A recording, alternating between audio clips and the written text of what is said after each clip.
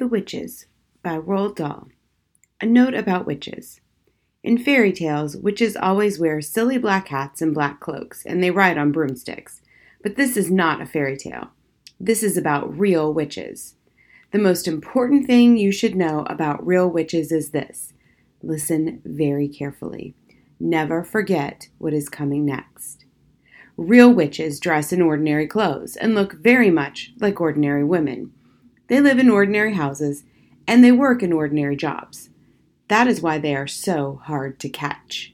A real witch hates children with a red-hot, sizzling hatred that is more sizzling and red-hot than any hatred you could possibly imagine. A real witch spends all her time plotting to get rid of the children in her particular territory. Her passion is to do away with them, one by one. It is all she thinks about the whole day long. Even if she is working as a cashier in a supermarket, or typing letters for a businessman, or driving around in a fancy car, and she could be doing any of these, her mind will always be plotting and scheming and churning and burning and whizzing and fizzing with murderous, bloodthirsty thoughts. Which child, she says to herself all day long, exactly which child shall I choose for my next squelching? A real witch gets the same pleasure from squelching a child as you get from eating a plateful of strawberries and thick cream.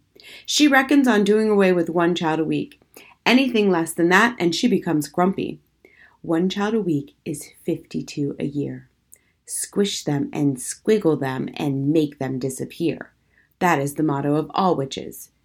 Very carefully a victim is chosen.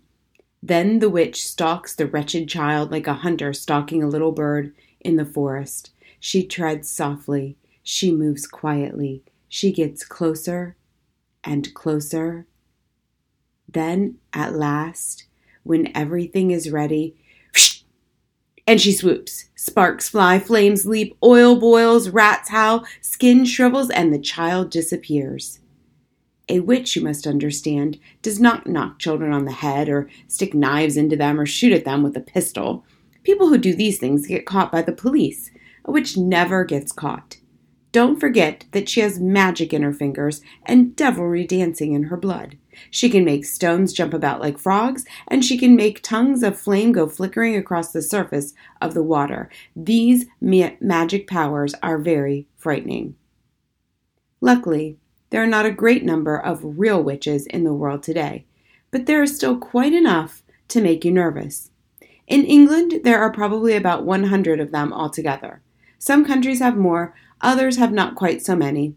No country in the world is completely free from witches. A witch is always a woman. I do not wish to speak badly about women. Most women are lovely, but the fact remains that all witches are women. There is no such thing as a male witch. On the other hand, a ghoul is always a male. So indeed is a Barghest. Both are dangerous, but neither of them is half as dangerous as a real witch. As far as children are concerned, a real witch is easily the most dangerous of all the living creatures on earth.